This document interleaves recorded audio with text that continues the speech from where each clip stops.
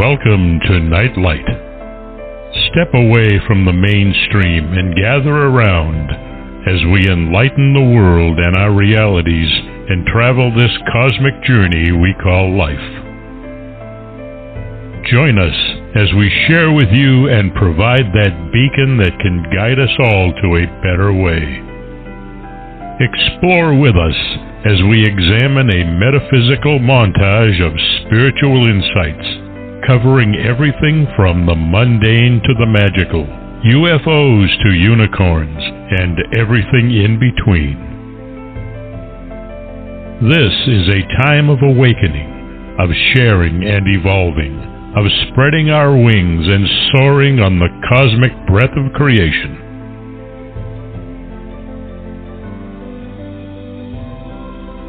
Come and join with other light-minded spirits as we weave our lights together to seek understanding, enlightenment, and, with a little luck, some wisdom.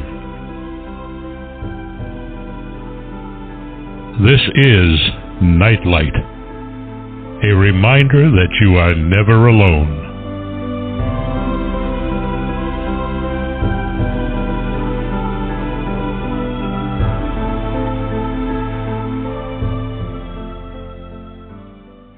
Welcome, everybody, to Nightlight.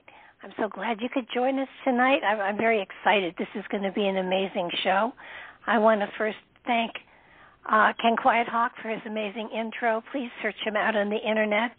He's a native storyteller, and his stories are amazing, and they'll open your eyes to different ways of preserving and protecting our history and our cosmology.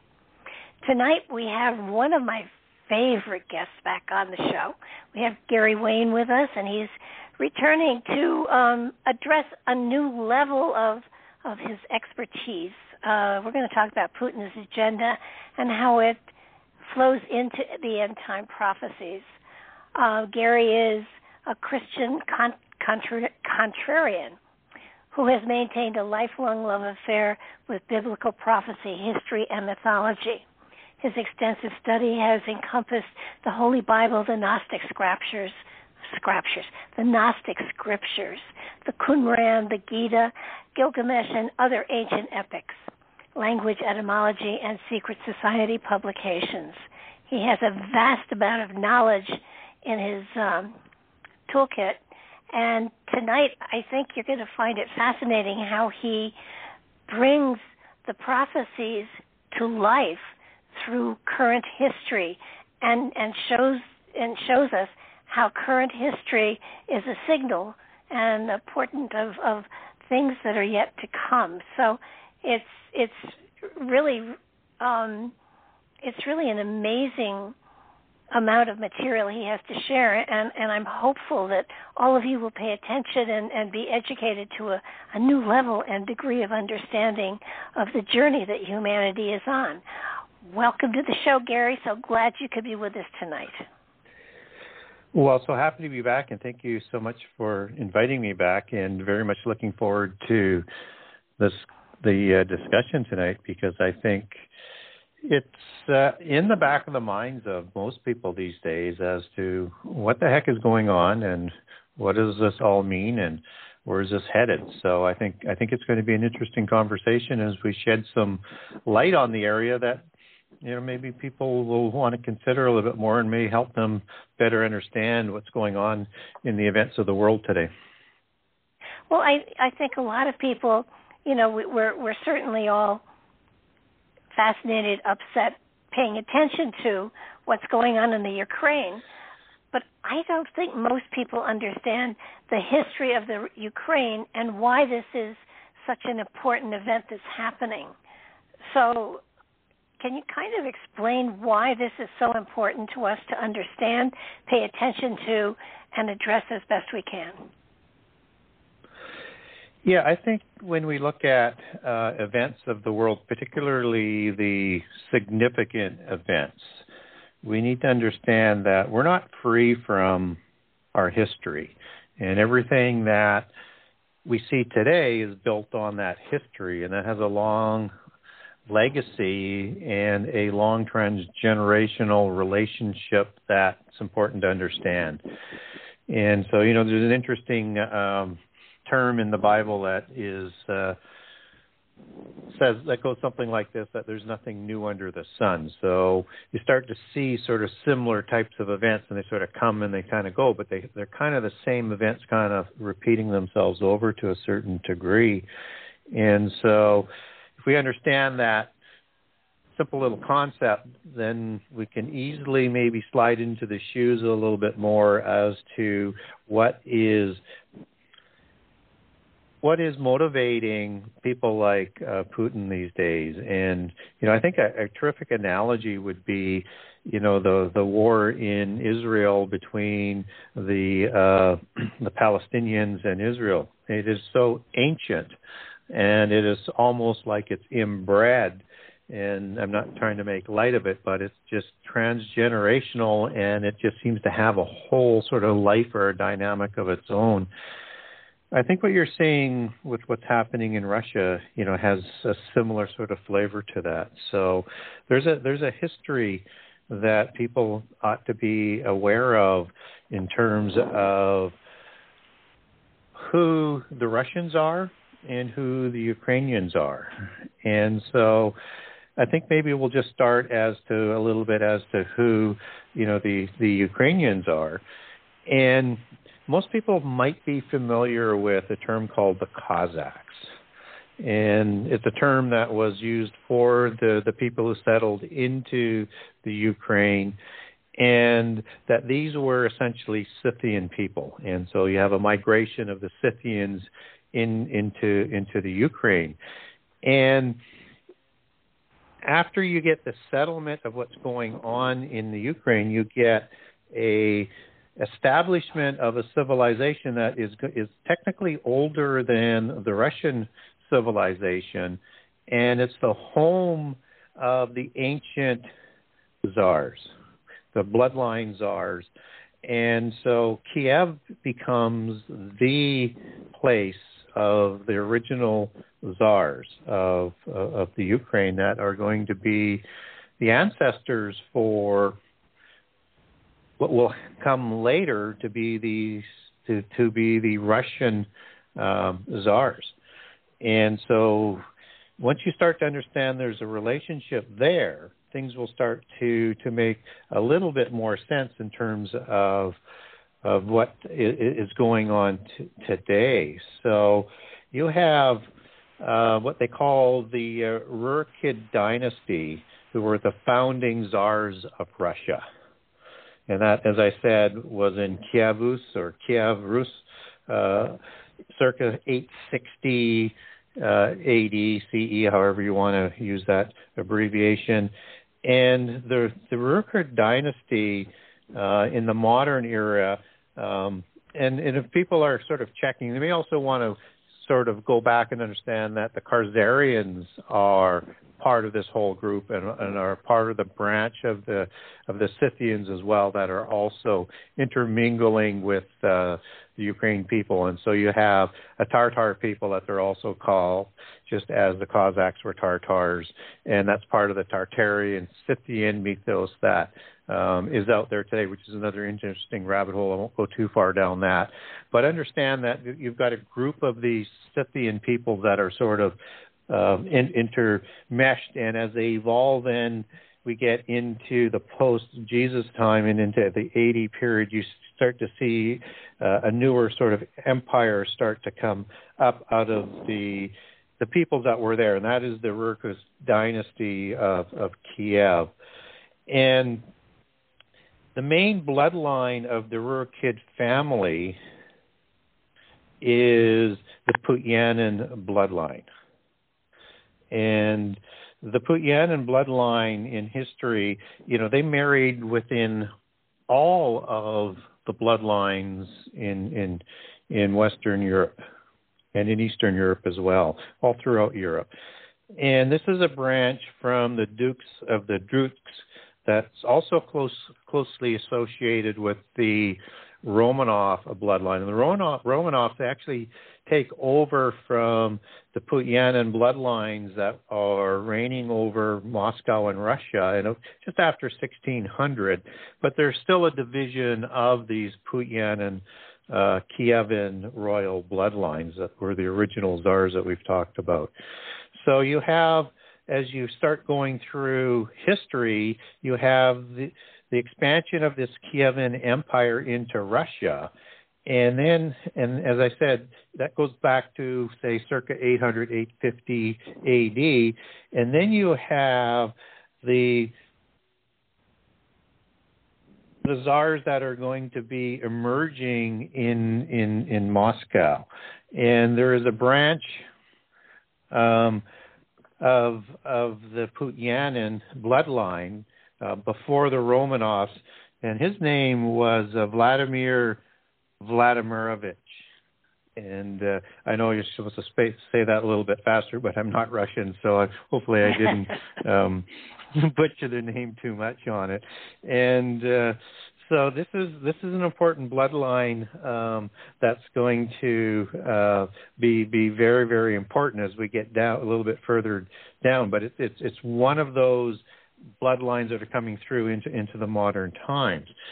And when you look at how Putin has adopted some of the czarist symbols, like the double-headed and the triple-crowned eagle, that is also same type of imagery on the flag of the commander-in-chief. It's the same eagle as the Russian emblem, as this double-headed eagle.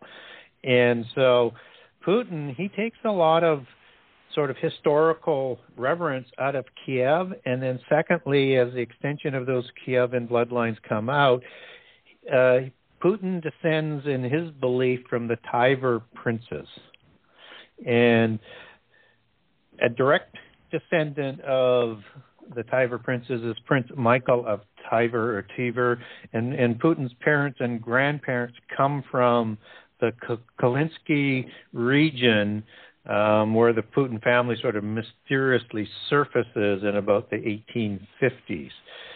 And so you have this Tiver bloodline that is celebrated. And what's very interesting about that is that you have from about 980 to 1015, you have a fellow by the name of Vladimir the Great of the Rurikid dynasty who rules Kiev and Russia from 980 to 1015. And then he consolidates the Kievan Empire to include Belarus, Russia, Ukraine, and all the way up to the Baltic Sea. So this is the king of the Kievan Rus that was called the Grand Duke of Vladimir, after whom Vladimir the Great and the capital city Vladimir founded in 1151 was sort of named after. And also there's an invasion in, like, say, the 1200s with the Mongols. They're another sort of division of the Scythian people, but again, that's a different rabbit hole to go down. And so you have Vladimir Putin, who puts up a statue of Vladimir as an emblem of his reverence for Vladimir the Great, and that was erected in 2008. So you have a belief system here from a Russian leader who believes he has bloodlines that connects back to the Putyanin and the Rurikid dynasty, who are the original Tsars of the Ukraine. And this is where we have to start to look, I think, if we want to understand what is some of the motivation of what Putin is trying to do. And it's important to understand that, because he's not going to be pushed around or knocked off his agenda easily. He's not trying to recreate a new Soviet empire. He's trying to recreate the ancient empire that has a bloodline dynasty. So it's that bloodline dynasty that's really quite important to understand.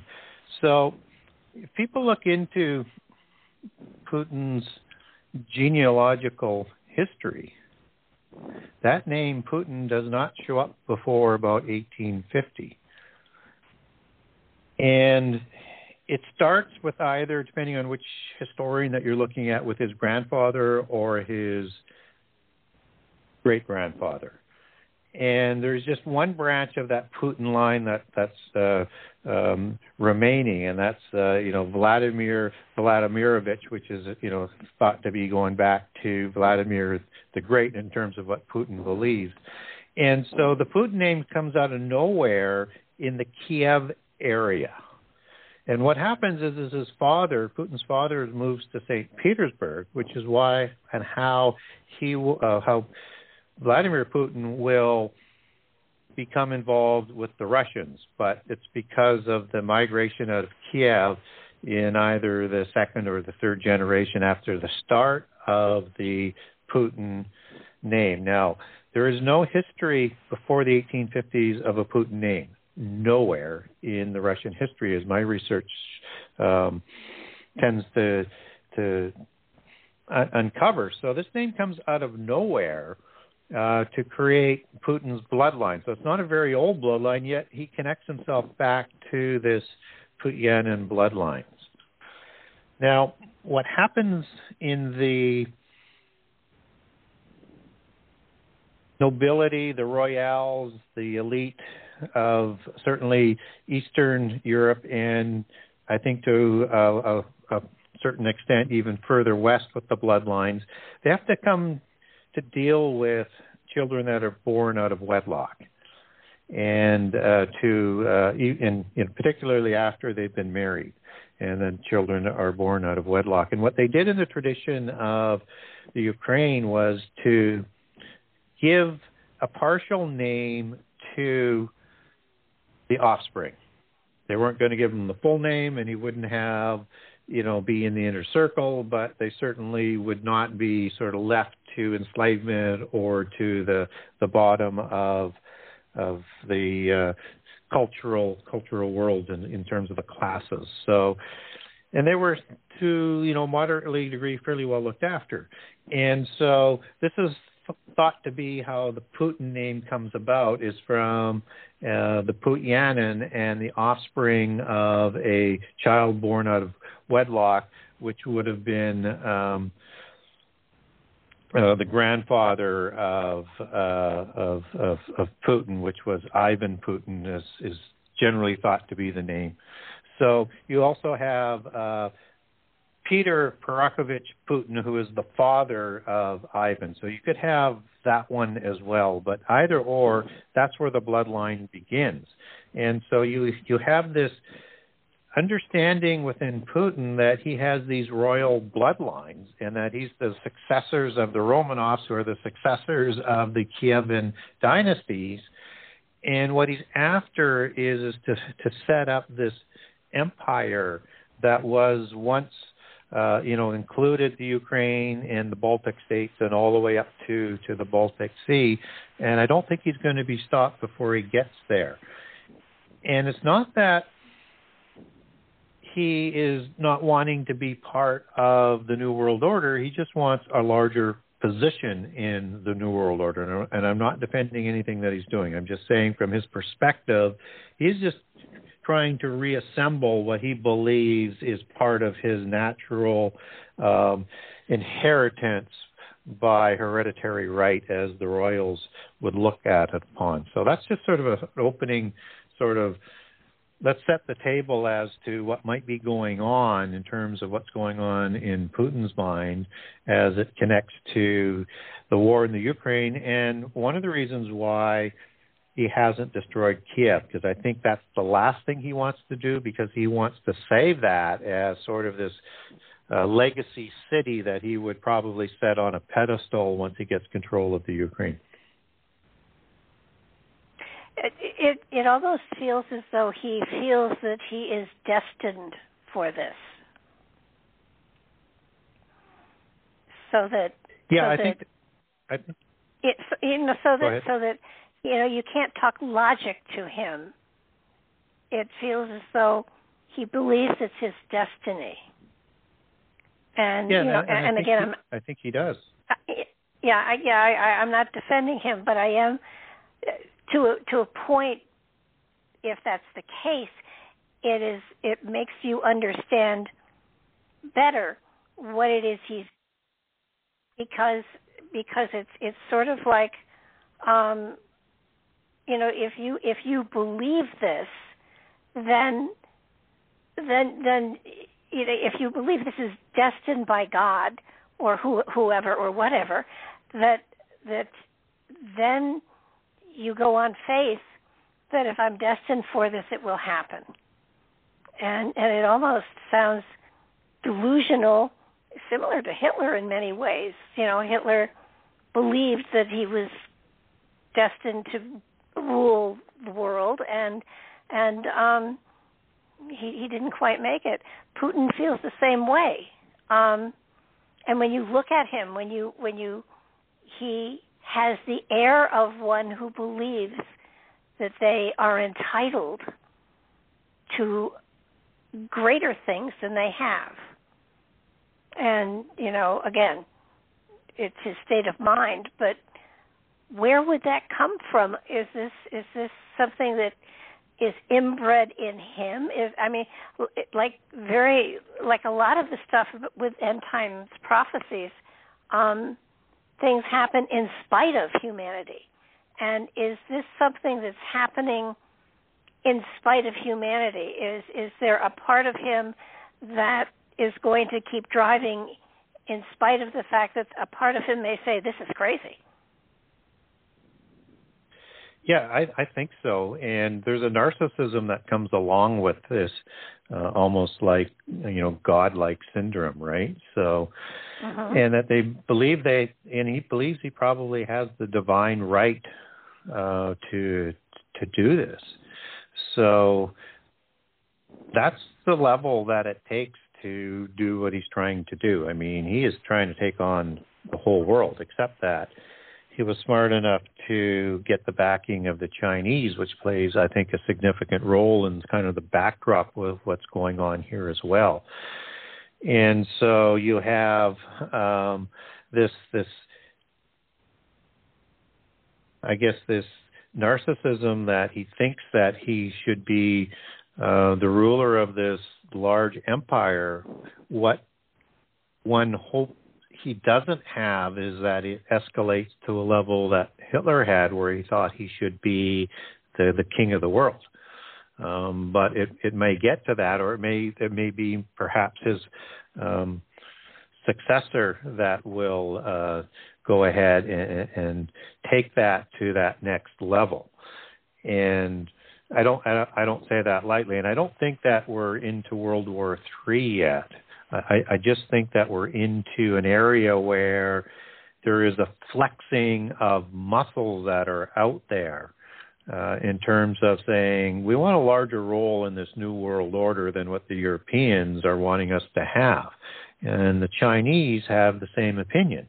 And I think the Chinese are looking at what is happening with what Russia is doing, and Russia is doing it with their blessings. And that, Putin went to the Olympics to announce with Xi this new alliance that has no limits, and that Putin was purposefully waiting till after the Olympics to do the invasion. And there's, if you're going to do an invasion into the Ukraine in this time of the year, you have to do it before the spring or after the spring. So he waited till after the Olympics and got it started.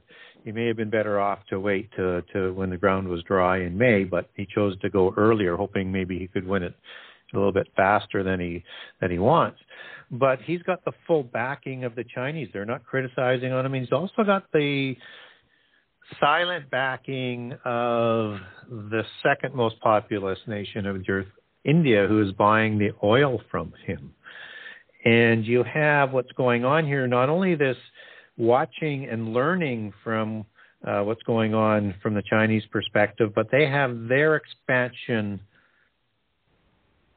desires as well, and there are. I think Xi is a lot more of a long-term strategist than what Putin is, and so he wants to see how the world reacts to Putin before he starts extending his empire some more. Of course, Taiwan is the one that's on his list, and if he was going to look at invading Taiwan, he would look at windows for military advance, just like Putin would in terms of the winter months and the spring months, because you don't want to be having your army or mechanized army bogged down in the mud. They have a different challenge. They will have to cross the sea to get to Taiwan, and the seas between Taiwan and China to do an amphibious invasion are best done in April, which we've already passed, and in October. So look for those windows down the road for when they're ready to go, because as I say, the waters are a lot smoother.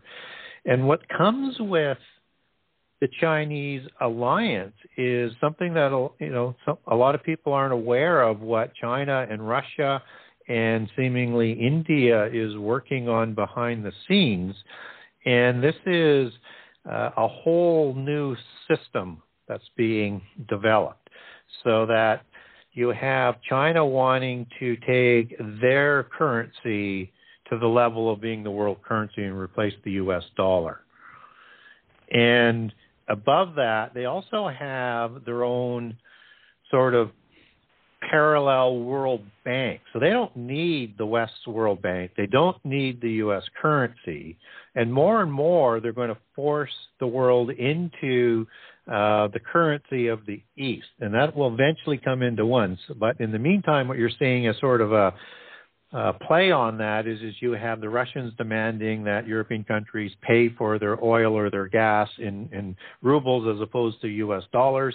And you're starting to see China do the same thing with other countries, that they're not going to use U.S. currency. They're going to use the Chinese yuan to do that. So you have this alliance that's being set up that is going to be, I think, in the classic sort of dualistic understanding of East versus West, or good versus evil, depending on which side of the world you're on and who is good and who is evil, that is going to be assembling together, led by China. And China is going to be, the real playmaker. So I wouldn't look for China to back away from Russia. And I will also think that either my speculation would be that either Putin or his successor would get out of control and make a play even beyond what this Eastern alliance is shaping up to be. And also notice that India, they don't even criticize Russia on this war. They're absolutely silent on the whole issue. And you've got the two largest populations working with Russia sort of silently together, as they seem to be looking to reshape the world and what that new world order is going to look like. Well, what I keep seeing here is ancient hostilities seem to be coming into play again, where we thought they were at peace. And I'm looking at Israel especially, thinking that this is yet another area that's going to become hot and bothered in the next 6 months or so. It feels as though there's an energy of conflict and war that is embracing the entire planet. And because the United States doesn't have the antiquity that Russia and China and Europe and Israel and all of these other places have, the only thing that we have going on within our borders is the infighting politically, but that's small cookies compared to the historic anger and frustration that is going on here. And the Roman Catholic Church is coming into play as well, so that you're getting all of these power mongers who are doing battle against one another, and I can't for the life of me figure out why? Unless this is just part of a major plan that is working its way out and we just don't have an understanding of all it's going to lead to. Yeah, I think we're seeing the building blocks of what's going to be coming, and I'll touch on that. Maybe I will touch on that a little bit later. And it's interesting that you bring up what's going on in the Middle East, and you've got not only like the Israelites and the Palestinians, which is this transgenerational feud. You've got the Persians with the Iranians and the Iraqis sort of coming together, and Iran is becoming the dominant nation of the Muslims, even though there's always going to be two sides with the Sunni and the Shia opposing each other to a certain degree, unless one winner-takes-all type of thing gets control. But the Persians are also related in history to being, in a lot of cases, not a lot of cases, but from a lot of points of view, as being sort of pro-generated by the same type of people, which were the wandering Aryans. And the Persian kings were, said that they had a bloodline that went back to the Aryans, and those were part of the Indo-Aryans, which are part of the Scythian group. There was 4 groups of Indo-Aryans, and there's a dark-haired version of these Aryans with black beards, like Gilgamesh would be depicted, or Nimrod is depicted, or the Syrian kings. And that the Aryans not only went down into the area of Persia, but also into the Indus Valley and started that region. So you might see from that sort of ancient transgenerational sort of association, you might see the Iranians as the new Persia coming together as part of this Eastern alliance. And I think we're seeing that starting to come together. So I would expect more of that to continue, because you have a war that is predicted to happen in the last 7 years. And it tends to sort of group a lot of these nations that will be fighting in that war within that Eastern group that we're talking about, who will invade Israel in the end time. And so that's Persia, that's Gog of Magog, as part of that alliance. And what's interesting, about that is that you have, two historians that sort of weave that into a connection with Josephus and Herodotus, who is linking Gog, Magog, the chief prince of Meshech, as it shows up in the Gog War of Ezekiel 38 and 39 that it was referencing. You have the people of Meshech and you have the people of Magog.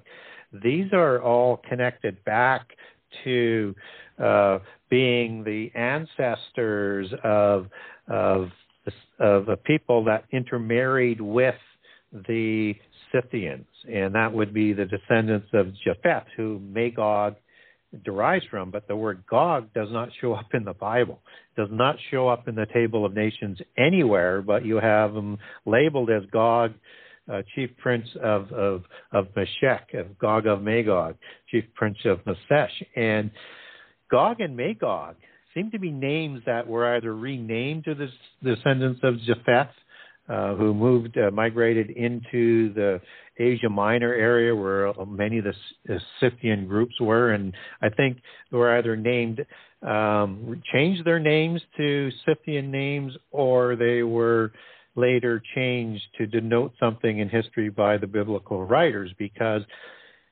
in the time before the flood, and understand this happens just after the flood with the migrations of the descendants of Japheth to Asia Minor, to where the Scythians are and the Indo-Aryans, is that you have a parent god in Greek mythology named Iapetus, who creates giants from offspring. And that happens to be, 3 of them. I'll just name 3 of them of the sons are Albion, which is, sort of connected to England because of the migration of giants to England in their mythology, as well as Gog and Magog. And so these were names of giants before the flood, probably were names of giants again after the flood, and I think that's who they take the name from. And Gog is thought to be, not thought to be, but defined in the Old Testament and as it's used in the New Testament with the Greek going back to the original Hebrew for the source, to be an Antichrist figure of the end time. Not the Antichrist, but an Antichrist type figure.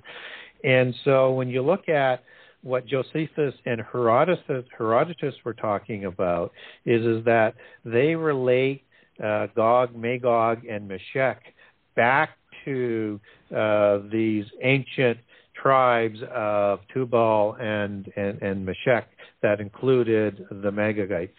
And so these are the people that migrated from Scythia, whom the Japhethites intermarried with those Scythians, and then migrated northwards to start the Ukrainian Kiev dynasty, and then started the Russian dynasty. And you had Scythian waves that went all the way to Mongolia and are believed in a lot of research to have been the bloodlines of Genghis Khan, because he's depicted as in images as a Tartarian or as a Scythian. Same people, just different names for the same people.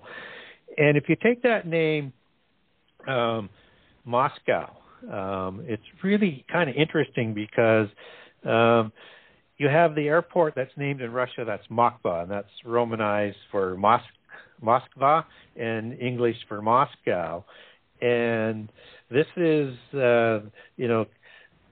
Latin Moscovia, which is, transliterated from Russian Moscova for the Principality of Moscow, which was a Grand Duchy of Muscovy, which was part of the Kievan Duchy.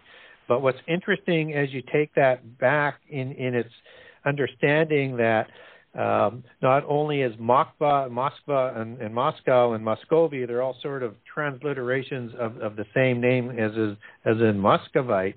You have the same names of the people that are linking that back to the same people as Meshech. And typically Meshech and Tubal were listed together.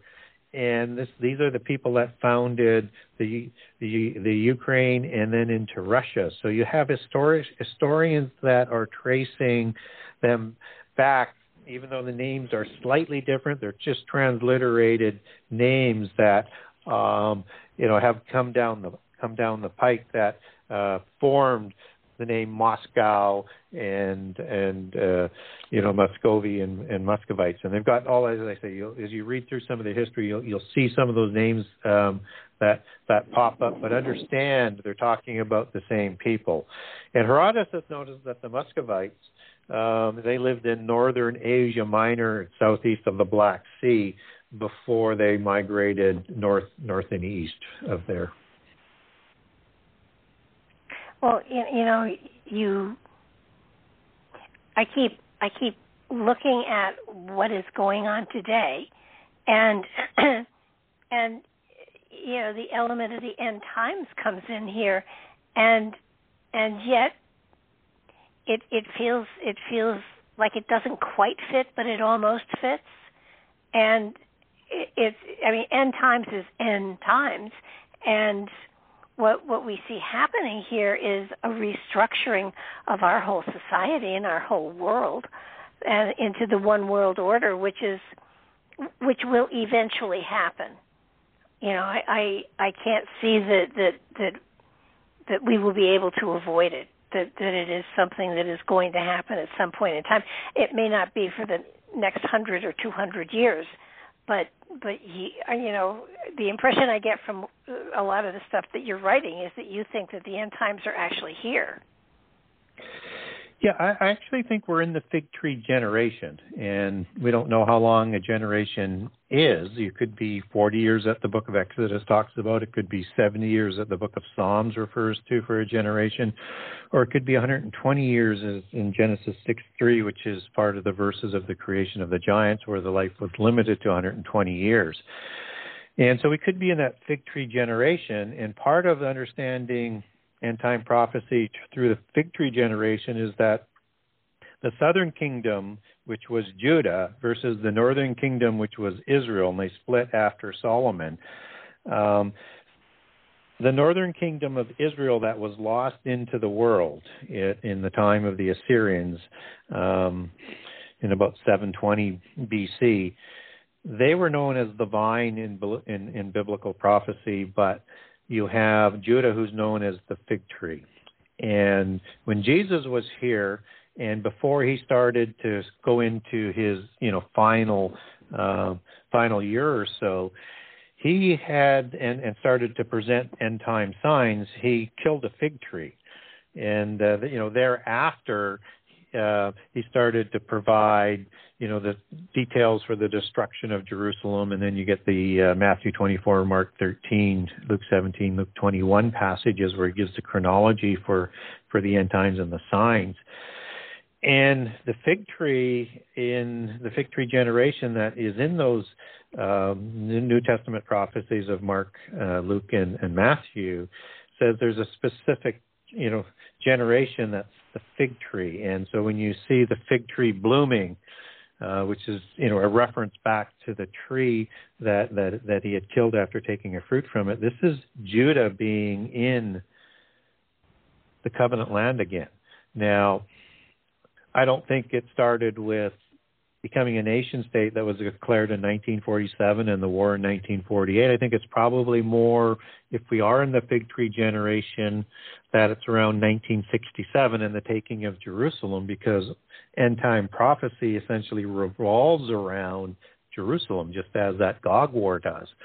And so they have to have control of Jerusalem. So if we are in the fig tree generation, and we are in the beginning of the sorrows, and we ought to see things that are starting to develop within the beginning of the sorrows and the birth pangs, which includes wars, rumors of wars, pestilence, famine, and earthquakes, and they would be getting stronger as we go. So my gut feeling is we're in the fig tree generation, but we're not at the last 7 years, as Daniel 9:27 talks about, with this world covenant being cemented, which is the launch of the last 7 years and the coming together through Babylon of the world empire. But what's important to understand is that all throughout the fig tree generation, you're going to have the same catastrophes repeating, just getting stronger and closer together. And this, what is going on with Ukraine, and I think is part of the wars and the rumors of war aspect, and it's a shuffling of position, because as we now move into the prophecies of the book of Daniel that, mesh up perfectly to what Jesus said, because Jesus is the spirit of prophecy, and that all things have to fit around with what Jesus said. And people should put prophecy, from my approach and how I try and do it, is put everything around what Jesus said, not vice versa, as a lot of people do. Then the chronology and the understanding becomes a little bit more clear. And so they also match up the Daniel prophecies with the Revelation prophecies. And again, the Revelation prophecies will match up with what Jesus said if you just sort of allow yourself to do that. And in the book of Daniel, you have Daniel 2, 7, and 8, which is really, really important in terms of the geopolitical scenario that's going to create the end time. And we're also going to need the rise of Babylon, which is the universal religion, which is going to be the dynamic force that is going to assemble, or finally assemble, this new world order, and it's going to control the new world order, as Revelation 17 talks about, as she rides the beast of empires. And so when we look at Daniel 2 and 7, you get a depiction of some imagery. Daniel 2 is what I call the metallic empires. And out of the Roman Empire, you have which is the Iron Empire. You have another 10-toed empire as part of this imagery of this big statue, which Babylon is the head. And then as you get down to the bottom, you've got the two legs of the old Roman Empire, and the extension out for the end time empire are the feet. So you've got an east and a west, or two portions of this empire, and you've got 10 toes, which represent the 10 empires that will be forming in the end time, which coincidentally is the same number of groups of nations or spheres of influence or trading blocks, however you want to qualify that, as what the Club of Rome, which was created in the 1960s, late 1960s, who reports to the Committee of 300, formed to guide the world into these 10 groups of nations for this new world order that they're trying to set up. And so you also have in Daniel 7 the imagery of the 10 kings and the 10 horns. And that's the same imagery in Revelation 13, Revelation 17, and the same imagery for the red dragon beast of empires that's underneath the woman in Revelation 12. So you have these 10 kings that are going to have to be part of this end-time world empire that are going to have to jostle for position. And it's interesting we have that imagery of the two legs coming out of the ancient Roman Empire, and you have Constantinople as being the eastern center for the original religion of Rome, and Rome being the western center. And in about 1000 AD, they split over the Trinity argument, and you have Eastern Orthodox Church, which also has the double-headed eagle as their symbolism, and is the religion that is embracing Putin right now and supporting him in his endeavors. So you're going to have this religious thing that's going to be part of these rising empires that will eventually come into one universal religion for the world government. So I think what you're starting to see is some of these empires starting to come together and look for these ancient bloodlines to be a driver of these empires. And so you have these bloodlines of the royal czars that Putin believes he belongs to, that goes back to the Scythians and the Tuatha De Danann, which were post-Diluvian giants who started all of the kingships, part of that ancient rivals. And you have had rivals with the royals all throughout time. They are working in a general direction to a world government and have been from the beginning, but there can only be one when it comes down to who is going to have the king of the world, or the Antichrist as we understand it from a Christian perspective, who's going to rule the world in the last 3.5 years and will rise out of these 10 toes, these 10 horns, and these 10 kings, as Daniel 2, 7, 8, 13, and Revelation 13 and 17 describe. So that's what I think you're starting to see form, and I think people need to pay more attention to the bloodlines that are developing. And everybody looks at the Western bloodlines, of Rexodus or the black nobility. That's European bloodlines. There's bloodlines all over the world. And the most important one to keep in mind at this point in time is the bloodline out of China with Xi Jinping. And his first name, it's just really the last name as the Chinese would order, Xi, derives from the Li family bloodline, or understood as the Xi Western bloodline of the Xia, XIA bloodline of the ancient dynasties of the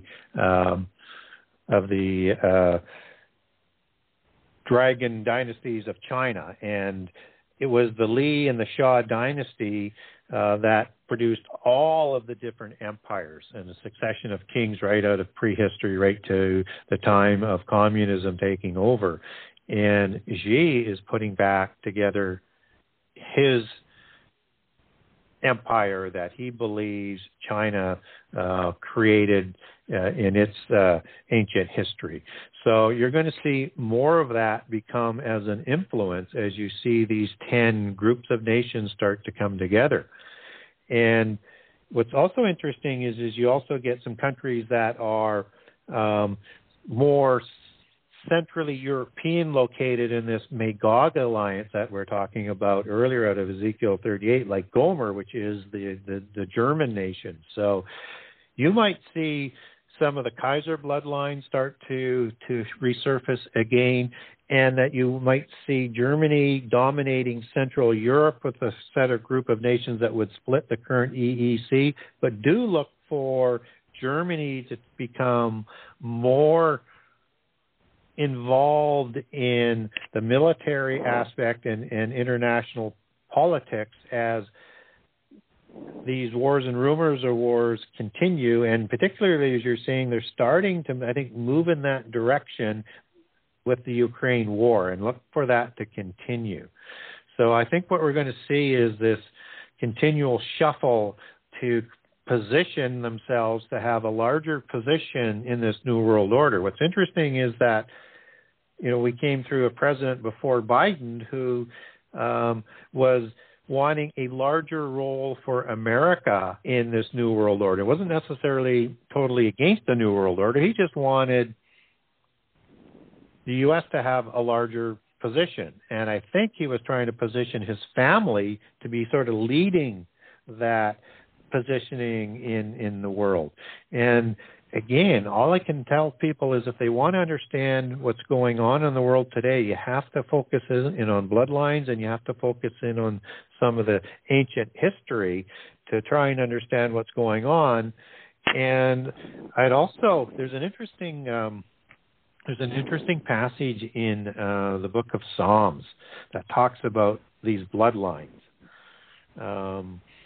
And it starts in Psalm 21:9. I'll just read it quickly because it's not that long, but just to give people an idea that we can look at what's going on in the world. We can relate that to what's written in the Bible, and people who are of other religions, they can relate that to what's written in their religions as well, because everything's based off of this collective same history that we have, that we see manifested today. So Psalm 21:9, thou shalt make them as a fiery oven in the time of thine anger. It's the end time. The Lord will swallow them up in his wrath, the wrath of God, at the time of the last year, in the year of the Lord's wrath, and the year when Armageddon comes about, and the fire shall devour them. Here's where it gets interesting. 21:10, their fruits thou shalt destroy from the earth, and their seed from among the children of men. For they intended evil against thee, they imagined a mischievous device which they are not able to perform. From a biblical perspective, it's these bloodlines that are talked about in Daniel 2, verses 40 to 42, that will be commingling themselves with the seed of humankind. So that's either the descendants of the giants through the beast empires, or new giants that will somehow resurface on the earth, which a lot of people believe, and I'm open to, but for sure we know the descendants will be from these bloodlines. These are the royals, the kings of God. Ra as being king. El is a transliteration of El for God or angel that comes out of Hebrew. These are the ones who believe they have the divine right to rule that was handed down from the Baalim since the flood. And so once we start to understand that these bloodlines are at play, and that they'll be part of the 10-king empire of the end time that's going to be subservient to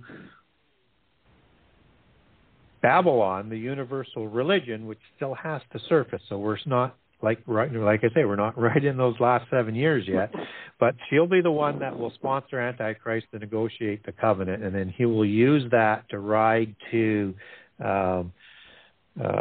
crowning himself as the king of Jerusalem in Jerusalem at the midpoint of the last 7 years. Okay, I want to get back to bloodlines again. Are we talking Nephilim bloodlines? Are we talking...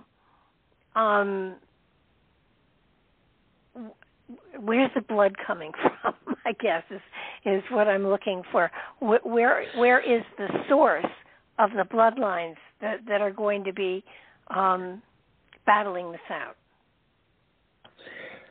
Yeah, very, very, very good question. And again, very important for the context to understand what is going on. So after the flood, you have the Babel incident with Nimrod and the dispersion of the people, and the people are going to be dispersing out, and they're going to intermarry with people who are already there. These are the Aboriginals that were there since before the flood, and before the people circa 100 years after the flood start to migrate out because the language has been confused. And they're going to intermarry, many of them, as we talked about with the descendants of Japheth, with the Rephaim, as I like to call them, which are the Aryans and the Tuatha De Danann and the Scythians. Those are all the same groups. There's 4 groups of giants that show up after the flood that are defined secularly as Indo-Aryans. And these are the giants after the flood, the Rephaim. Some people will call them Nephilim. I make a distinction between giants after the flood as being Rephaim, as they're described in the Bible, and Nephilim as being giants that were before the flood. And the Rephaim probably aren't as big, and there are a few different distinctions between the Rephaim and the Nephilim, but giants nonetheless. Okay. The Rephaim, what they do is they establish and usurp all of the kingships over the people very shortly after Babel. And from there, they start the bloodlines and the dynasties. So the royals take their genealogies back to these Rephaim and to the specific fallen angel who created that Rephaim patriarch. And the beast empires, which are understood as 7 in total, actually 8 with Antichrist being the 8th empire, the full number of the beast empires will be 7, and the 8th is the Antichrist in the last 3.5 years. These are the major powers of civilization that affect the nation of Israel. It's the Rephaim kings that are kings over these dynasties, and they are, the first one is Egypt, which is the nation where Israel is made into a nation of slaves after Jacob takes his sons there during the famine. And then they come back to the covenant land over 400 years later, have all of the wars with the giants and the Canaanites to take the land. The next beast empire are the Assyrians, which is sort of an intermarriage between the descendants of Nimrod and the giants, because he intermarries with the giants. And they start the Mesopotamian kingships, and there's a few different branches of them, including the Persians, which are the Aryans. And they are going to be the beast empire that comes to power after Egypt, and they're going to take Israel into exile. And then you have the next one, which is Babylon, who succeeds the Assyrians, and they're going to take the southern kingdom into exile. Persia is going to permit, which is the next one afterwards, and who they take their lineage back to the dark-haired giants, the Aryans. They're going to permit Judah to go back to their homeland and build the second temple. And then you have the Romans and the Greeks, and of course the Greeks conquer the whole world, including Israel as well. And then you have the Romans, who are going to again dominate Israel, destroy the temple. And so the beast empires are intimately connected to Israel and to Judah, and particularly Judah after Israel was dispersed. And it's out of this Roman Empire that will come the end-time empire, and will be intimately connected with the southern kingdom of Judah as well, just as this covenant will permit the people of Judah to begin their sacrifices on a wing and extremity and overspreading of the temple for the first 3.5 years of the last 7. And then Antichrist will take that away when he destroys Babylon and sets up his own religion. So these bloodlines, these rivalries, they have been dominating society since before the flood, and then again after the flood. And they set up the complete feudal system, the caste system, the class system that has come down through our history, the 4-class system. And they're going to reestablish that again with this end-time empire. So directionally, they're all working together, but there can only be one family that's going to dominate. So you're going to have rival families that are going to be trying to present themselves as being the legitimate Antichrist. They would call it the Messiah.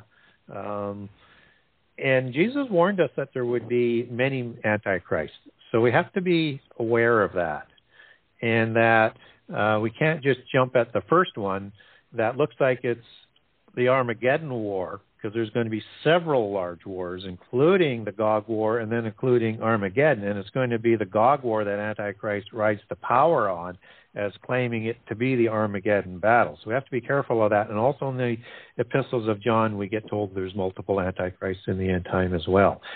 So it's the bloodlines and the rulers that will be establishing themselves that will be a significant sign as to how close that we're getting to the end time. And we haven't seen all of these bloodlines surface to come to the top yet. But I think Putin might be and Xi might be the first ones and will accelerate things in terms of moving government into that kind of model based on the success that they're going to have. So in other words, the bloodlines, if their source is all from the Nephilim, are really sources of fallen angels, which, you know, is almost demonic type of energy. So that what we're seeing ruling the world are organizations that all come from a fallen angel, a demonic energy.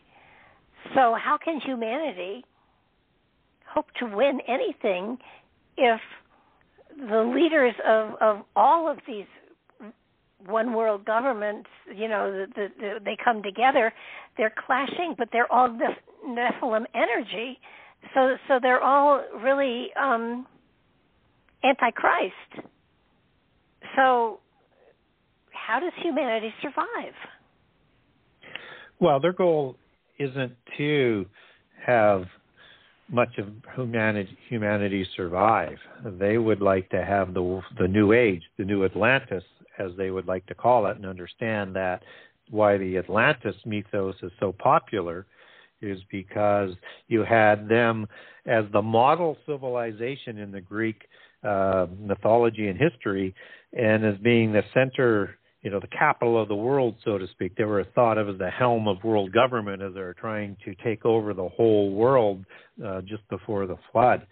And that's what they're trying to recreate again, is when you have a time when you have the gods walking amongst humankind and creating this nobility race. So the Nephilim before the flood and then the Rephaim after the flood, they're created to lead humankind into oblivion. They're not looking after humankind's interests.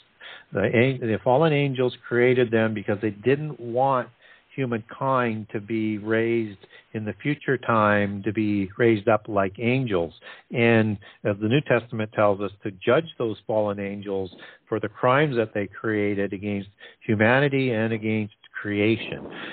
So their job is to destroy as many humans as possible in this physical world until they can't do it anymore, which culminates in the Armageddon battle, and Jesus comes back and prevents all from being destroyed, all flesh from the earth, which would happen if they were permitted to go on in any longer. So you have Adamites who were created as being the resolution to the angelic rebellion. And all of this is revenge of the fallen angels to try and make sure that the creation of the Adamites isn't fulfilled. That kind of ended with the resurrection of Jesus, and in 1 Peter is actually talking to some of these more impassioned and evil of the fallen angels in the abyss, and essentially telling them that when he rises on the Sunday, your fate is sealed to the lake of fire, as the book of Matthew talks about. But their job is to, why the Nephilim and Rephaim were created, they were there to lead humankind away from God and into destruction. And if you look at the sort of hierarchy that works. You have the spiritual realm, and then you have the spurious offspring ruling on the earth. And these are the offspring of the fallen angels, the Rephaim and the Nephilim, as I've described. This is a world that is run by the council of the gods until Jesus comes back. And the council of the gods shows up in Psalm 82, that the angels, the fallen angels, rule over. And this is a different council than talked about in other parts of the book. This is the counterfeit council, that God has a council in heaven, and this council is overseen by Satan and his rebellious angels and his host of heaven. Host of heaven is the Hebrew word Saba, which infers rank and order, like an army. And so you have a hierarchy within the angelic realm, and the ones at the top are ruling over the 70 nations of the world. And where that number comes from is out of Deuteronomy 32, it's referencing the 70 sons of Jacob that were born in Egypt as a reference to the number. And this, just as you have 70 sons that were the sons of Adam, even though we don't get 70 sons listed, but apparently there was, based on Deuteronomy 32, and it's talking about the 70 sons of Adam that represented the nations of the Adamites before the flood, and the 70 patriarchs are the same number of patriarchs in Genesis 10 and First Chronicles, who are the patriarchs for the nations, and it's called the Table of Nations, and that's recorded in First Chronicles 1 and Genesis 10.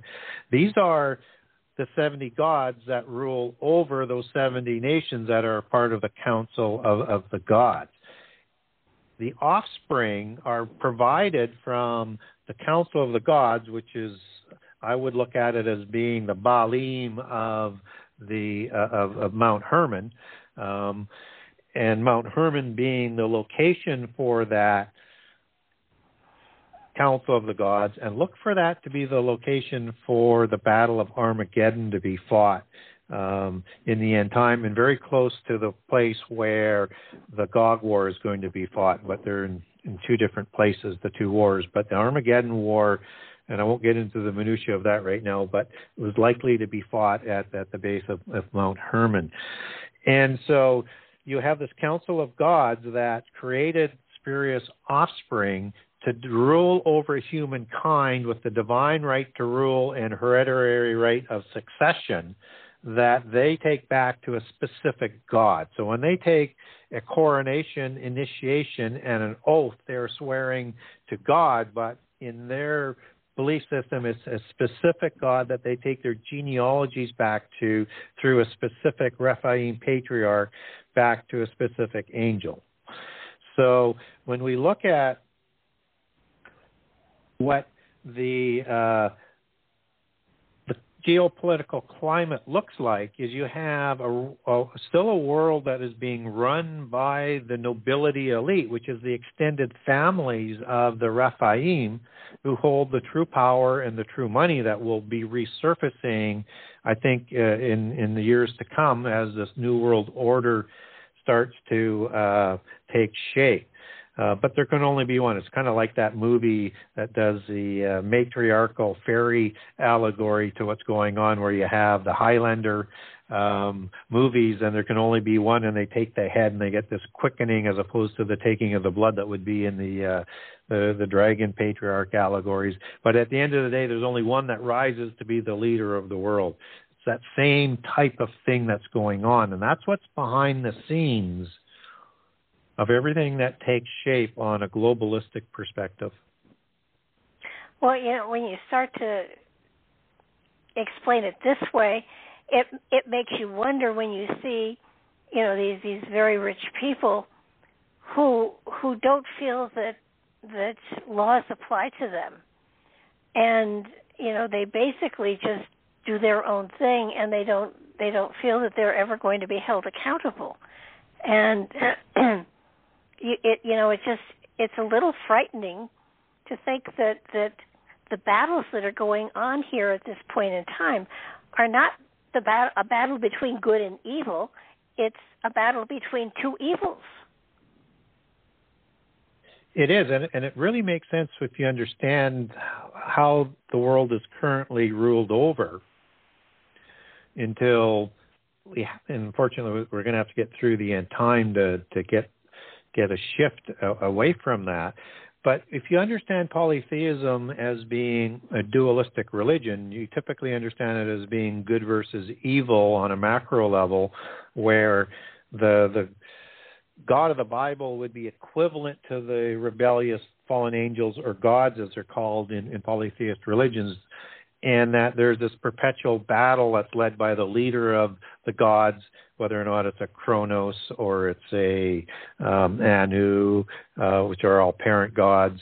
They all the pantheons around the world essentially have the same pantheon. It's just different vernacular names in the different cultures.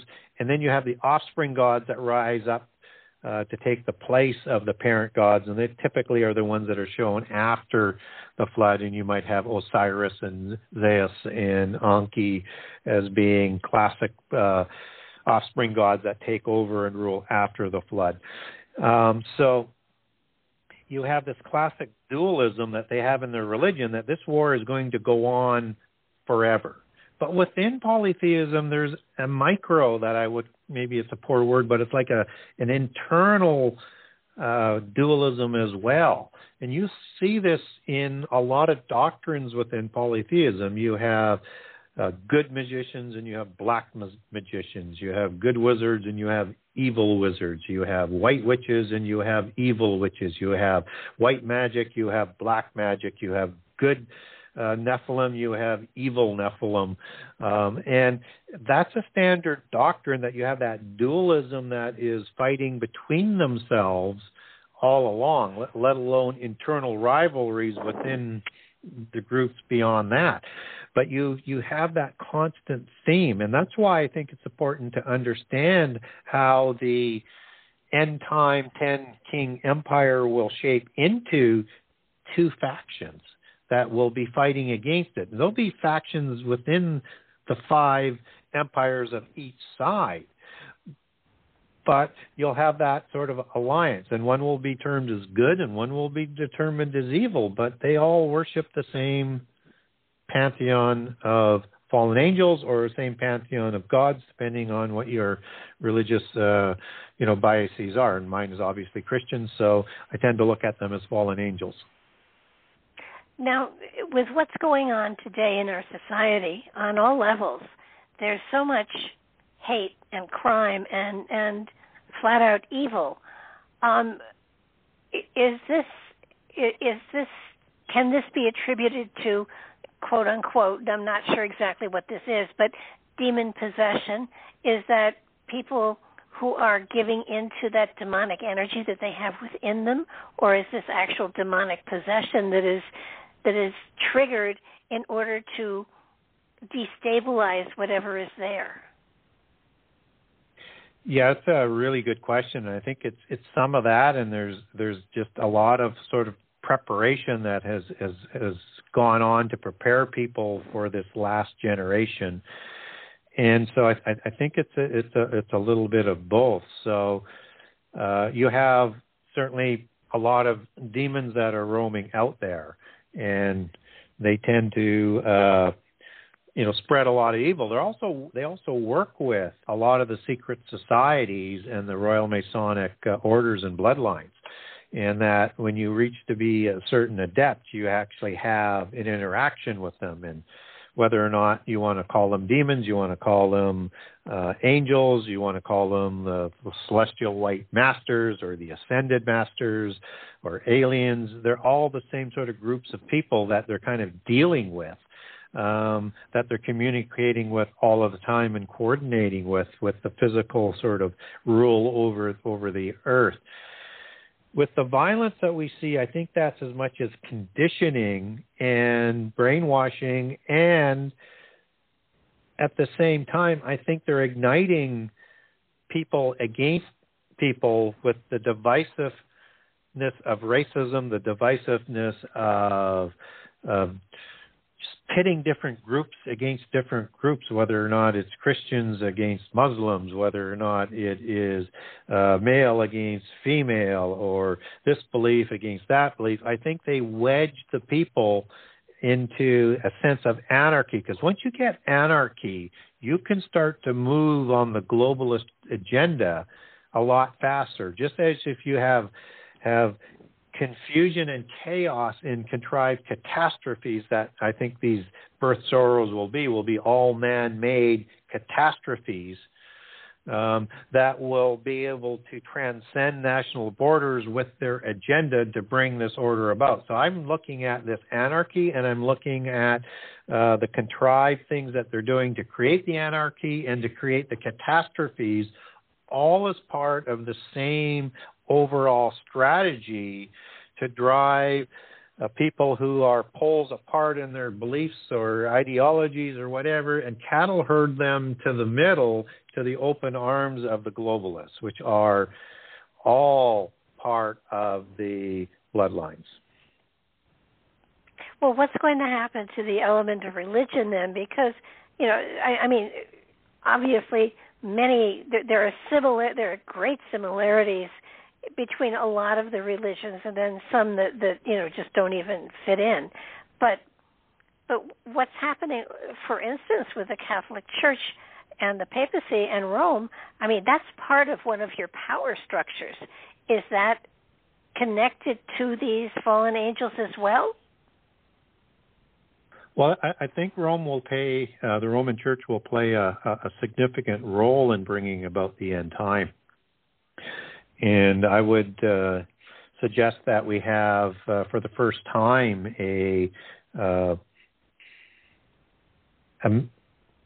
what I would call a secret society, the Jesuit order within the Catholic Church. You have a Jesuit Pope today. And it's interesting that Nostradamus predicted 3 Antichrist figures. And he also and we've had 2 of them, he also predicted that the last Pope would be the Black Pope. Well, the leader of the Jesuit order classified as a Black Pope, and the leader of the Vatican was typically understood as the White Pope. Now you have a Black Pope that's got the whole organizational structure of the Roman Church and changing doctrine and trying to unite Christian religion and other religions, working actively to do so in place. I don't know whether he's the last pope or not, because that's a Rosicrucian prophecy. Nostradamus was Rosicrucian and part of the bloodlines. But he is certainly doing things that will bring about a universal religion. But we're going to need a lot more than the slow crawling aspect of working across lines to negotiate, even though they're working hard at it. I mean, you have all of the Christian religions working together to compromise all of their individual doctrines to form sort of a unified Christian front. You've got the same tactic going on the Pope is working with the Muslims and the Jewish people and trying to create this Abraham covenant within the religions, which is a little bit different than the Abraham covenant that what Trump was working on. But this is a religious one that they will have a location that's going to be opening up soon. That's going to show the cooperation of the 3 religions in Abu Dhabi, I believe, later this year. And so he's trying to work that way, and also, with the other religions like Buddhism to sort of bring things together. But that will take forever, and you say there's way too many divisions. So look for the false prophets that have to come on the scene as well, which we haven't seen. So, we know we're not in the end time yet, even though it looks like it, because we don't have the sacrifices going on a wing of the temple. We don't have the 7-year covenant put in. We haven't seen the 10 kings come along. And before all of that, we need the prophets of Babylon to show up. And what's important to understand about that is these prophets will be prophets of doom. So I think what we're seeing is a precursor, which I think will be connected with the unification of this end-time religion and science, which is, again, a big hump but it's likely to happen with the rise of the false prophets. But you see the birth pangs starting with, we have to change and come together or we're going to be destroyed by nuclear war. We have to come together or we're going to be destroyed from the face of the earth from global warming. We have to come together or we're going to be destroyed from the earth through pestilence. And we're seeing, and I won't go through the whole litany of the apocalyptic being destroyed from the face of the earth unless we unite into one world government, which the scientists and the politicians are working hard at. Now imagine that on a stronger scale with a true false prophet who is going to predict contrived catastrophes, and that these catastrophes will be set out to say, if you do not convert to this true religion, this catastrophe is going to happen. And they know it's going to happen because they're part of the organizational structure that's going to cause that catastrophe. And that will force people to convert to this religion. And just as I mentioned, you'll see science merging with it. It will come back home to its beginnings because the 7 sacred sciences were created before the flood and merged with the knowledge from heaven. But the 7 sacred sciences were created by Enoch, son of Cain, who formed Enochian mysticism, which was the religion of the antediluvian world and the religion of the Nephilim. And he's the one who disciplined, Enoch, son of Cain, was the one who disciplined those into 7 groups, like the 7 arts that we have today. And so going back to a Rosicrucian connection here, you have Francis Bacon, who is the inspirational founder to the Royal Society, which was the creator of education and science outside the Catholic Church that all of those organizations pay homage to today. He was the one who coined the term the New Atlantis for the end time, where you would have this religion that would merge with science, just as it was before the flood and very shortly after the flood. That's what they see coming back. And the Royal Society was created by Rosicrucians and Freemasons in 1662 with its charter, although it was forming a little bit before that, but officially with the charter in 1662. And they called themselves the last of the sorcerers and the first of the scientists. And so you will have this merging of science and religion, and bringing science home to the beginning of the sciences that begat in this knowledge that had to be put into mystical degrees. This is education is taught with giving you degrees in university, even to this day. And so the false prophets are going to be the ones who take this to a whole new level. What's interesting, and I'm not saying this is the one, but it certainly would be one like it if it's not the one, and there could be several kinds of the false prophets from around the world that may come forth. But look for ones like this. And so there was, I think everybody's familiar with the Mary apparitions, and there's been many throughout history. You've got, Mary apparitions from the Middle Ages with Joan of Arc. You've got Mary apparitions with Ignatius of Loyola that led him into creating the Jesuit order that was taken over by Francis Borgia, Grand Master of the Montesa Order of Spain in 1570, and got complete control of that order. And the Jesuits view everything through the 7 sacred sciences. So you have this Mary apparitions that come down through the Lourdes, through Fatima. Everybody's kind of familiar with it. There's one set of apparitions that was in Medjugorje in the 90s. And in this apparition, they're envisioning Mary, who they believe is Mary anyways, and she's depicted identically to the image in Revelation 12 of the woman. And she's initiating these 6 children for a specific time. And they will come forward on a specific day as prophets who will say, if the world doesn't convert, this catastrophe is going to happen. And if the world doesn't change their ways, the whole world will be destroyed. The Roman Church in the last 7 or 8 years has fully recognized most of the apparitions in Medjugorje and is now have complete control through Francis's edicts to control and develop and handle the whole Medjugorje situation.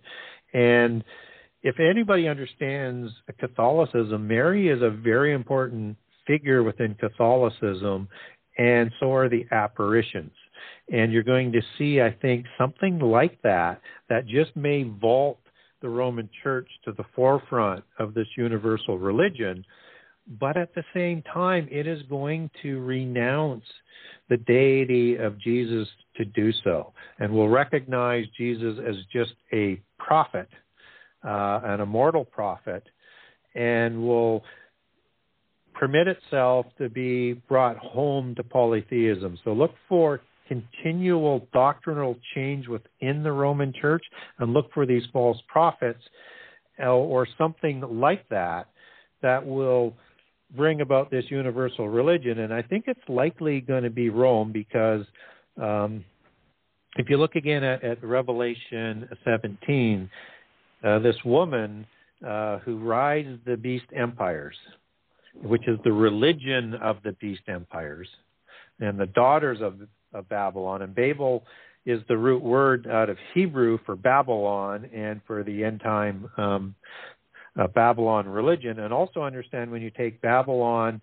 in the New Testament, both in the book of Peter and in Revelations, back to its definition, Babylon was used as an allegory for Rome in the times of the writing of the New Testament and the book of Revelation.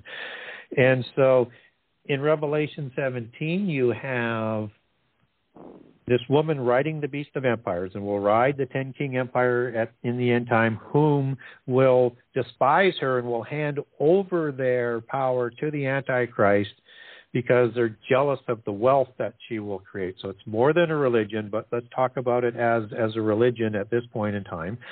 And she sits on 7 hills. And these are the 7 hills of Rome. It includes, hills like Palatine Hill. And Vatican Hill is actually kind of a sister branch of Palatine Hill, where the Sibylline prophecies were located before Christianity. So, and the Vatican Hill was outside the old Roman walls, but as it expanded past about 800 AD, as I recall, then it was included inside the Roman city walls. These are the cities of Romulus and Remus, and the 7 hills that they had set up to honor their pantheon of gods, which is, again, the typical 7, right? So I would look at that as a pointing towards the Catholic Roman Church at the Vatican having a significant role, but will be changed over and absorbed by this old religion of Babylon that will come together. Just as the Templars were, the created. I know this is kind of a quick rabbit hole to go down to, but they were created by the Gnostics and the Royal Masons to be a order within Christianity, within the Roman Church, that were to develop the new Babylon for the end time. And so when they were destroyed, they were replaced a few hundred years later with the Jesuits, and with the taking over by the Montesa order by Borgia in 1570 to continue to do the changes within the Roman Church to get it ready for the end time. So the European families look at the Roman Church as the avenue for the universal religion of the end time. Wow. I find it hard to grasp that they would devote Jesus. I mean, that's your Trinity. That's, the foundation. It's the only way to unite polytheism with Christianity, with the Judaic religion, and with the Islamic religion. Judaism and Islam would accept Jesus as a prophet, but not as the Word of God, not as part of the Trinity. So he has to be de-deified. What does that do with the Bible? Well, it's going to cause a war within Christianity, and Christians who stand behind the Bible, Christians who stand behind the Bible will be persecuted because they're standing against the New World Order and the universal religion, and the Bible will be drafted to be interpreted allegorically, which is the polytheist, the Gnostic approach, which is an interpretive approach. So what they will propose and say, and you see a lot of this today, is that so much of what's written in the Bible is allegorical, not literal, and that to understand what it really means, you have to be an adept of the mysteries. And so you have and in their belief system, you have stories, what we would understand as preparation as fairy tales, where you have this fairy tale terrific story, but it's not the real story. What the real story is embedded within the allegories and the symbols and the language that are used to write the story. And so that they will argue that Jesus never was resurrected, which is, again, has been proposed a lot lately, even within the Christian church, and it's not important that he didn't physically resurrect. It's the meaning behind what you're trying to do to be able to evolve yourself into Godhood, and that's the Gnostic interpretive approach. So who would be? I mean, so you take Jesus down to a prophet. So who would the focus, the titular head? Not meaning Pope-wise, but who would this religion be worshiping? One would be worshiping the pantheon of gods that was around since prehistory. And so you've got a hierarchy of people that are going to be presented. You've got constant reminders of this with the pantheon that's in, the days of the week, which represent the 7 wandering stars, the 7, gods of that's in essentially every religion around the world. So all they're going to present is that each of these gods are, the same God, just a different name. And that's the pantheon that is going to be reintroduced with the Babylon religion. So in many ways it goes back to paganism almost. Yes.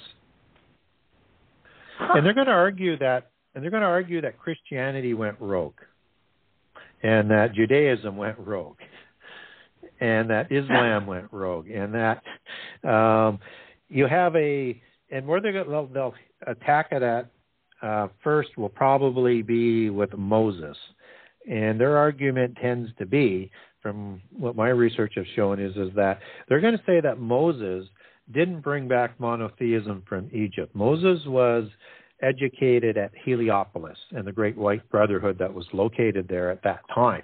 And he was sworn into oaths and to honor the pantheon of gods that we've been talking about. And this is the religion that he took back to Israel. But with the creation of the monarchy in Israel, they created this rogue monotheist religion to sort of raise the mythos of the new monarchy. And so you cut off the 3 monotheist religions at Moses, saying that Moses was a polytheist. And they'll discredit Paul as being a heretic, just as he's the one that's said to be a heretic in the Dead Sea Scrolls for raising Jesus to deity status. And so that's, to me, where they would sort of hit it at. And, as a Christian, we have to understand that Moses was educated at Heliopolis, and that he was raised to be an adept, a bloodline adept, because he was taken into the Pharaoh's family. And this answers the mysterious story in the book of Jude about the story of Satan coming to claim Moses' body after he died, and God has sent Moses to stop that. and that Satan was just declaring what was his based on Moses swearing the oaths to him and his council of gods while being raised in polytheism. From a Christian perspective, Michael is able to take Moses and free him from the bonds of Satan's legal claim, because God is greater than all the angels, and he trumps this oath because he's the omnipotent God. But it does underscore that Moses would have been educated in the mysteries at Heliopolis, and so they'll make arguments like that, and they'll make very, very persuasive arguments. And also look for them to say that Jesus and Mary Magdalene, because Jesus would therefore not have been crucified to the death and would have been taken off before he died. And they'll use scripture like you'll get a passage in the New Testament where Pilate was surprised that Jesus had died so soon, as sort of a reference to show, no, he didn't really die, and that he was nursed back to health, and he married Mary Magdalene, and they had several children. 3 is the usual number, Josephus being the third, who is taken to Glastonbury by Joseph of Arimathea. He marries into the Camelot dynasties. A couple generations later, you have a female by the name of Aragon being born. She marries Amenemhat of the Merovingian dynasty, and you have the scioning of the bloodlines into the Western royal bloodlines that go back to Jesus and Mary Magdalene, according to Gnostic sort of belief, that will scion into what they call the Elven bloodline. And the Elbigen. And the Elven bloodline is the bloodline of the Tuatha De Danann, or the giants. If that's then the case, then even the bloodline of Jesus is corrupted at some point in time. Well, it would be if it was true. Yes. Yeah. But he wouldn't have. Yeah. But he wouldn't have. Okay. So from the Gnostic perspective, he didn't die at the cross. From the Christian perspective, he did die at the cross and was resurrected. But that bloodline is scioned into the Nephilim and Rephaim bloodline. So, yes, that would be corrupted. And they also scion in, if you can believe this, through the Merovingians as well, Davidic bloodlines and King Saul's bloodlines. And from a European bloodline perspective, the Benjamites were rewarded in the book of Joshua, the city of Jerusalem. And so when they crowned themselves with their false Messiah, their Antichrist figure, their Messiah, in the temple at the time of the abomination, he will receive the King of Jerusalem title. And the King of Jerusalem title is first sort of surfaces in 1101. Or 1100 to 1101 with Baldwin I, who is of the brother of Godfrey de Bouillon, creator of the Knights Templar, and he and the Payon family and the Anjou family from the Lorraine region are part of the founding members of the Knights Templar, but they believe themselves to be the descendants of the last Merovingian, who is Dagobert. So they carry all of these bloodlines, and they crown themselves with the King of Jerusalem title that, goes back through the Lorraine region, and then as that group of families intermarry with the Habsburg dynasty, you get the Habsburg-Lorraine dynasty, and they're all with the title of the King of Jerusalem title. Then it passes on to the Bourbon family in the last couple of generations with Juan Carlos of Spain, and now his son Philippe, who currently holds the King of Jerusalem title.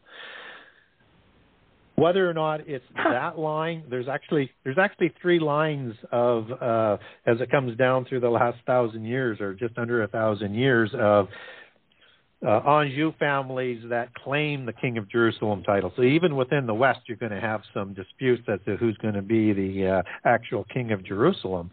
But they firmly believe in that in the Western bloodlines, that they carry those bloodlines, which will be the pedigree that they present in the end time for their Messiah. It's strange that the United States is supposedly, the peacekeepers or whatever, but you don't seem to have any major bloodline going on here. Is it just that we're such a new country that we aren't old enough to have one?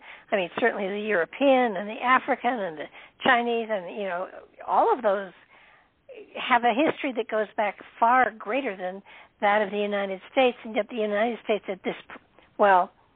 prior to the last 2 years, had been a very important nation as far as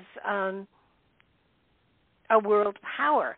I don't think that we're anywhere near that now, but is there a bloodline here, or are we just going to be blended in with older bloodlines like in Europe or something like that?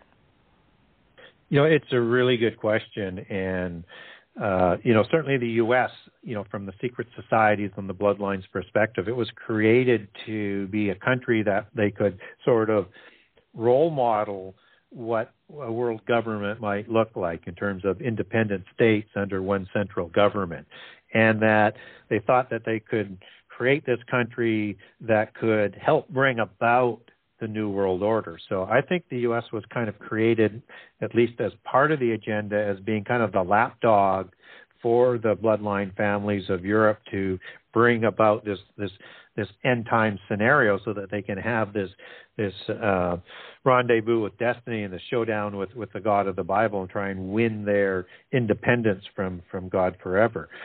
And so that's part of the reason that they're created. Nothing ever goes perfectly, and but typically the U.S. does act as the European lapdog since they became powerful enough to do so.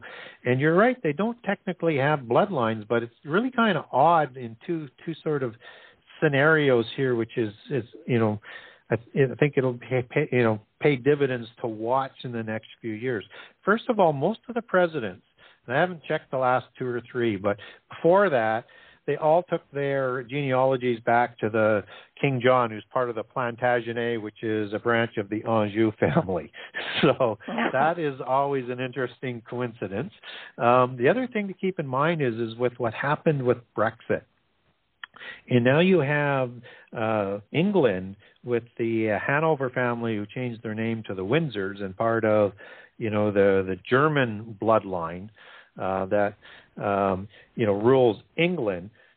They're no longer part of the European community, and I never thought I would see that happen. And I'm thinking now that you might see an American and Great Britain and Canadian and maybe even Australian alliance, as you see some of the deals that Biden made with Australia starting to form as being that recreated British Empire, and obviously that would be ruled over by the Hanover bloodline, which are the Windsors, right? So that's a distinct possibility.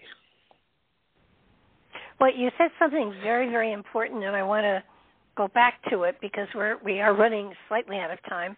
You just said something that you said the purpose of all of this, the one world government, the whole thing, was to gain our independence from God? Correct, as seen by the bloodlines, because if you look, right, as opposed to what humankind may want, but we've been ruled over and brainwashed by them all through our history. So if you look at the angelic rebellion and the book of Isaiah, it talks about Satan, who wanted to be like God and to have his throne and his counsel like God and to be separate from God.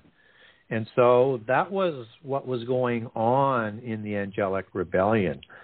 The angels would have known God intimately, and Satan would have been the most powerful, probably having many different titles and names and positions, just as he's known as a cherubim and a seraphim. He's probably even had more, and it was likely the high priest with the 7 jewels representing that as his credentials, that the Melchizedek order led by Jesus will finally accomplished when Jesus starts the millennium. And so he was not thinking he could kill God, wasn't thinking he could probably defeat God, because he knew God was omnipotent. But he was trying to win a realm on his own away from God. And all through the antediluvian time with the Nephilim and through the beast empires, they're trying to win this war against God. And they want that showdown, and it will come about in the end time. And they want to have their throne raised up to be like God. In fact, Antichrist in Daniel 8 will try and raise his throne into heaven with the support of Satan. And they'll actually bring down some starry host at the beginning of the last 3.5 years after he takes power, because he receives his power from Satan. But they're just trying to win a separate realm to be away from God. So there's a series of movies out there right now, and I'm just trying to remember it. Doctor Strange, as I recall, and particularly they identified it in the first movie that they were trying to win Earth in that movie. And this is basically a movie about the magical sciences of polytheism that are fighting against the dark lord of the universe that controls the whole universe except for the earth at this point in time, and that they want, and that would represent the God of the Bible in polytheism, and that they're trying to win a negotiated peace to have their own world as separate. That would be a sort of a fairy tale story to what that story is really talking about, is what is planned for the end time and what Satan tried to do. And all Antichrist figures try to raise their throne to heaven just as Satan did. And so when you understand that, it starts to make sense of the Antichrist-type figures that would have been in each of the beast empires. It makes sense of Nimrod, and it makes sense of what Antichrist is going to do in the end time. So, yeah, they want to have this showdown because they believe they can win, but they've been misled by the fallen angels who already know the fate is sealed. They think. I mean, there's always. I mean, just getting one world would never be enough. It would probably be good for 1,000 years or so, and then it would be, 2 would be better. So. Well, yeah, it would always work that way. Yeah, if you're saying if the fallen angels won, yeah. Amazing. If I understood you correctly, yeah. Yeah. That's it. It's sort of like what. But when you look around and you see that just about everybody who is fighting to do this one world order, the purpose of it is not for the world or humanity. It's for the greed of the Nephilim. It is, and it's the Game of Thrones, another allegory. Yeah. Wow. Yeah, it's all about that, and there can only be one family that would dominate their new age, that will populate all the upper echelon around the world. But these entities, these energies, whatever you want to call them, are all so narcissistic that there's no way they will ever blend together. They will always be jockeying for position, wouldn't they be? Yeah, they would be. And so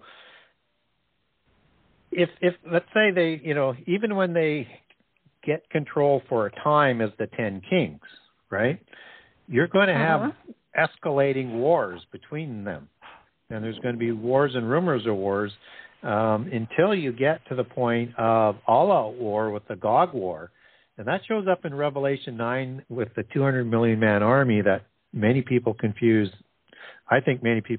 with Armageddon. And it's the same type of creatures that show up in these biological weapons that are in this army and that show up in Joel 1 and 2 and is a war that's separate from the Armageddon war that shows up in Joel 3 and is the same war for the timing as the Gog War which has references to giants in its name, and I think that's a reference that they'll be led by the bloodlines of those peoples, and possibly by the descendants of those giants, or giants that maybe come out of the abyss, because the Revelation 9 war follows the first woe, which the fallen angels, for the crimes they created against humanity and creation, were put into the abyss, will come out just before the midpoint of the last 7 years.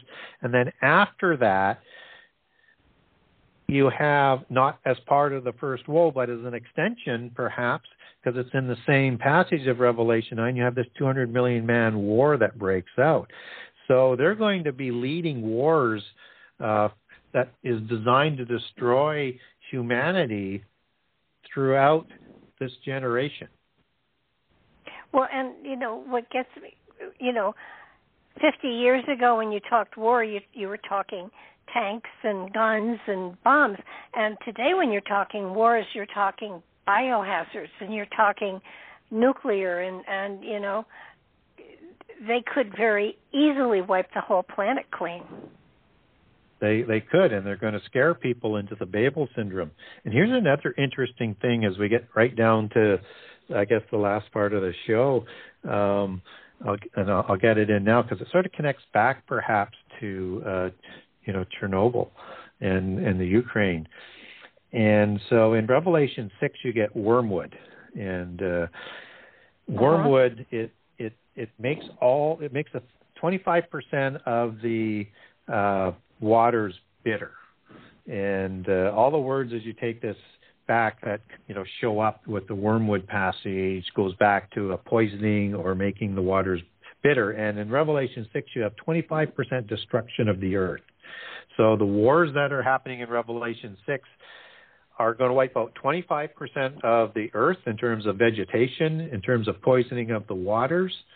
And this is before the trumpet judgments where the 200 million man army, Joel 1 and 2 Gog War, show up, which is going to destroy 33% of the population and the vegetation and the waters around the world, and everything in the same proportions in the ocean.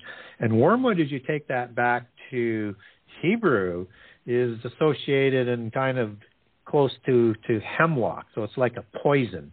So this clearly seems to be some sort of weaponry, like a nuclear weapon or something, or a biological weapon. And noting the Chinese said the next war is going to be fought with biological weapons, that affects 25% of the drinking water around the world. And so it's either biological or it's nuclear. And so, I can imagine nuclear plants being blown up or some nuclear bombs being dropped. And it's going to be very apocalyptic, yet there's worse yet to come. Taking that back to the Ukraine, Chernobyl, as it's understood in its original language, means wormwood. And we all know what happened at Chernobyl in the early 80s. It was a nuclear disaster. I don't know whether there's any connection there or not, but it just seems like it's too big of a coincidence. It's like a birth pang and a foreshadow, I guess is what I'm saying. And so, yeah, there's going to be significant apocalyptic scenarios as the wars and rumors of wars continue that are directly related. And that's a contrived catastrophe. There doesn't have to be war.